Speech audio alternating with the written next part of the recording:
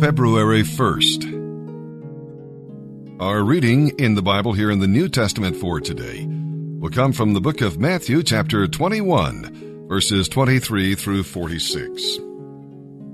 Jesus has authority because he is the Son of God. The vineyard is Israel, whose leaders did not respect the Son when he came. The nation rejected the Father when they refused the witness of John, and now they were about to reject the Son himself. We'll read about the stone. The Jewish leaders pronounced their own sentence. Jesus quoted Psalm 118, verses 22 and 23, to prove that their sins would not hinder his victory. If only they had come like little children and praised the Lord instead of fighting him. The rejected Son is resurrected and reigns in glory. He is the bridegroom who wants everybody to come to his feast. Israel's rejection of the invitation led to the destruction of Jerusalem, but the invitation is still open today to you and me. Just be sure not to wear your self-righteousness, no. Let him provide the garment of his righteousness. His enemies questioned Jesus, hoping to get him into trouble with Rome. After Passover, they could have him arrested and tried. But how can mortal man question God and hope to win? What incredible arrogance and what ignorance. Jesus asked the key question, who is your Lord? If Jesus Christ is your Lord, the other questions pose no problem. You will be a good citizen. You will not worry about the hereafter, and you will love God and your neighbor. People who like to argue usually lack humility and need to submit to Christ. Although it is good to ponder the great questions of life, it's also good to admit our ignorance and to fall down to our knees and worship the Lord Jesus Christ, in whom are hidden all the treasures of wisdom and knowledge. And now let's begin our reading here today in the New Testament. February 1st. Matthew chapter 21, verses 23 through 46. When Jesus returned to the temple and began teaching, the leading priests and other leaders came up to him. They demanded, "By whose authority did you drive out the merchants from the temple? Who gave you such authority?" "I'll tell you who gave me the authority to do these things, if you answer one question," Jesus replied. "Did John's baptism come from heaven, or was it merely human?" They talked it over among themselves. If we say it was from heaven, he will ask why we didn't believe him. But if we say it was merely human, we'll be mobbed, because the people think he was a prophet. So they finally replied, "We don't know." And Jesus responded, "Then I won't answer your question either. But what do you think about this?" A man with 2 sons told the older boy, "Son, go out and work in the vineyard today." The son answered, "No, I won't go." But later he changed his mind and went anyway. Then the father told the other son, "You go." And he said, "Yes, sir, I will." But he didn't go.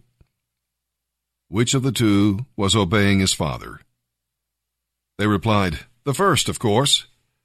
Then Jesus explained his meaning. "I assure you, corrupt tax collectors and prostitutes will get into the kingdom of God before you do. For John the Baptist came and showed you the way to life, and you didn't believe him, while tax collectors and prostitutes did. And even when you saw this happening, you refused to turn from your sins and believe him." Now listen to this story. A certain landowner planted a vineyard, built a wall around it, dug a pit for pressing out the grape juice, and built a lookout tower. Then he leased the vineyard to tenant farmers and moved to another country. At the time of the grape harvest, he sent his servants to collect his share of the crop. But the farmers grabbed his servants, beat one, killed one, and stoned another. So the landowner sent a larger group of his servants to collect for him, but the results were the same. Finally, the owner sent his son, thinking, "Surely they will respect my son." But when the farmers saw his son coming, they said to one another, "Here comes the heir to this estate. Come on, let's kill him and get the estate for ourselves." So they grabbed him, took him out of the vineyard, and murdered him. When the owner of the vineyard returns, Jesus asked, "What do you think he will do to those farmers?" The religious leaders replied, "He will put the wicked men to a horrible death and lease the vineyard to others, who will give him his share of the crop after each harvest." Then Jesus asked them, "Didn't you ever read this in the Scriptures? The stone rejected by the builders has now become the cornerstone. This is the Lord's doing, and it is marvelous to see." What I mean is that the kingdom of God will be taken away from you and given to a nation that will produce the proper fruit. Anyone who stumbles over that stone will be broken to pieces, and it will crush anyone on whom it falls. When the leading priests and Pharisees heard Jesus, they realized he was pointing at them, that they were the farmers in his story. They wanted to arrest him, but they were afraid to try because the crowds considered Jesus to be a prophet. There is only one time in all of Scripture we are told to run.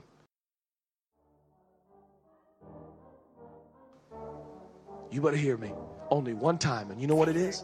It's run from environments or settings that cultivate or enhance or stir up these intense cravings. It never ceases. I met with a young man recently. He said, "Pastor Judah, I just don't know how it happened. I sat down with this girl about 12:30 in her apartment, 12:30 in the morning, and we start kissing, and we start doing some other stuff. And I've been praying, singing, Lord, asking the Lord, saying, Lord, how did that happen?" I said, "Shut up.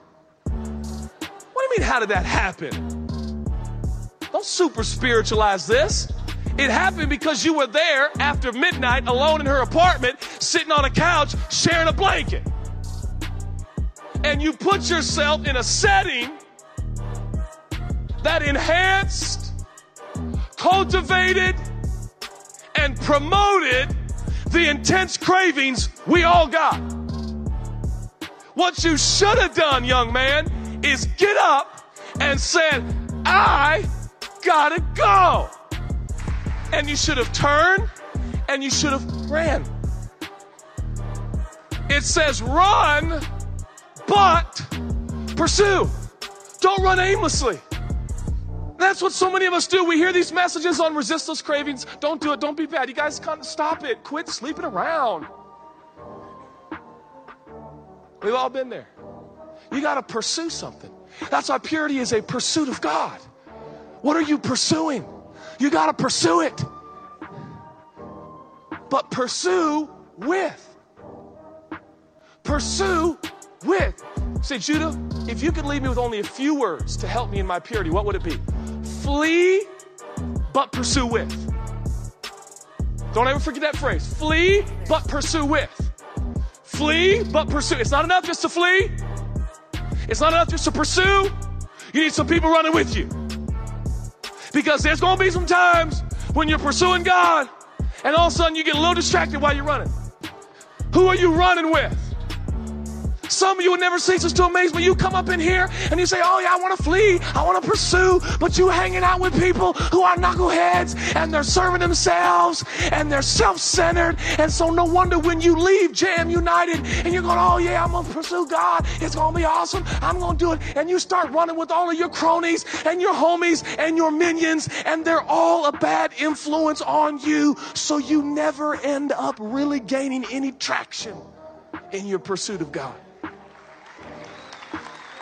One of the most significant things you could do in this entire time is make a determination that you love your friends, that you're going to pray for your friends, but there's some of them that ain't running where you're running, and it hadn't been good for either one of you.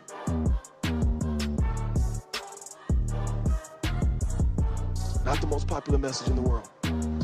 Who are you running with? That's why you got to get in the Connect group.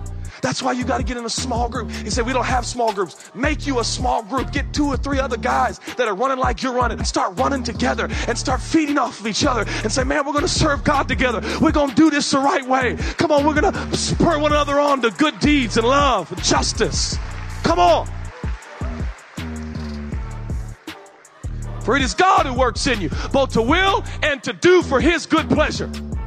God is going to work for you. God is going to help you. You have a desire in here to live pure.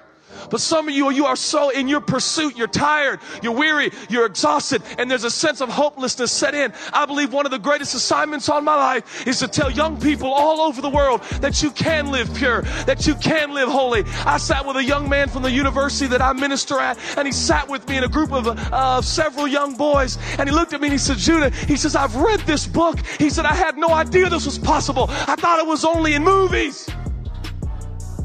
I looked at him, I said, listen to me. You can live pure. Not in yourself, not in and of yourself, you cannot. But Jesus, he will help you. You can master sin. You can dominate. I'm here to tell you, some of you have been so lied to. You're sitting here today and you think everyone just has turmoil and anguish as they're resisting the intense cravings of the flesh. And you think for the rest of your life, you're going to have to say no to what you really want to do and just serve God because it's what you have to do. And if that's all we get, if that's why Jesus died on the cross, forget it. I am not serving Jesus just because it's the right thing to do. I'm serving Jesus because he has arrested my mind, my will, my emotions. I'm in love with him. Psalm 26, verses 1 through 12. Examine yourself. Is your life what it ought to be? Let God test your mind and heart. In your walking, standing, and sitting, are you keeping yourself clean? Sometimes God does allow the enemy to attack us just to make us take time for a personal inventory. Focus on the Lord. If you look at others, you're going to be upset. And if you look at yourself too long, you may get discouraged. So focus your attention on the Lord. Match your defects with his perfections and claim what you need from him. Keep serving the Lord, too. The enemy wants nothing better than to upset you and get you on a detour. Continue to walk with the Lord and serve him, come what may. Bless the Lord and don't complain. God will vindicate you in his time and in his own way. Look at others and be distressed. Look at self and be depressed. Look at Jesus and you'll be blessed. Psalm 26, verses 1 through 12, a Psalm of David. Declare me innocent, O Lord, for I have acted with integrity. I have trusted in the Lord without wavering. Put me on trial, Lord, and cross-examine me. Test my motives and affections, for I am constantly aware of your unfailing love, and I have lived according to your truth. I do not spend time with liars, or go along with hypocrites. I hate the gatherings of those who do evil, and I refuse to join in with the wicked. I wash my hands to declare my innocence. I come to your altar, O Lord, singing a song of thanksgiving and telling of all your miracles. I love your sanctuary, Lord, the place where your glory shines. Don't let me suffer the fate of sinners. Don't condemn me along with murderers. Their hands are dirty with wicked schemes, and they constantly take bribes. But I am not like that. I do what is right, so in your mercy save me. I have taken a stand, and I will publicly praise the Lord. Proverbs chapter 6, verses 16 through 19. There are 6 things the Lord hates. No, 7 things he detests. Haughty eyes, a lying tongue, hands that kill the innocent, a heart that plots evil, feet that race to do wrong, a false witness who pours out lies, a person who sows discord among brothers,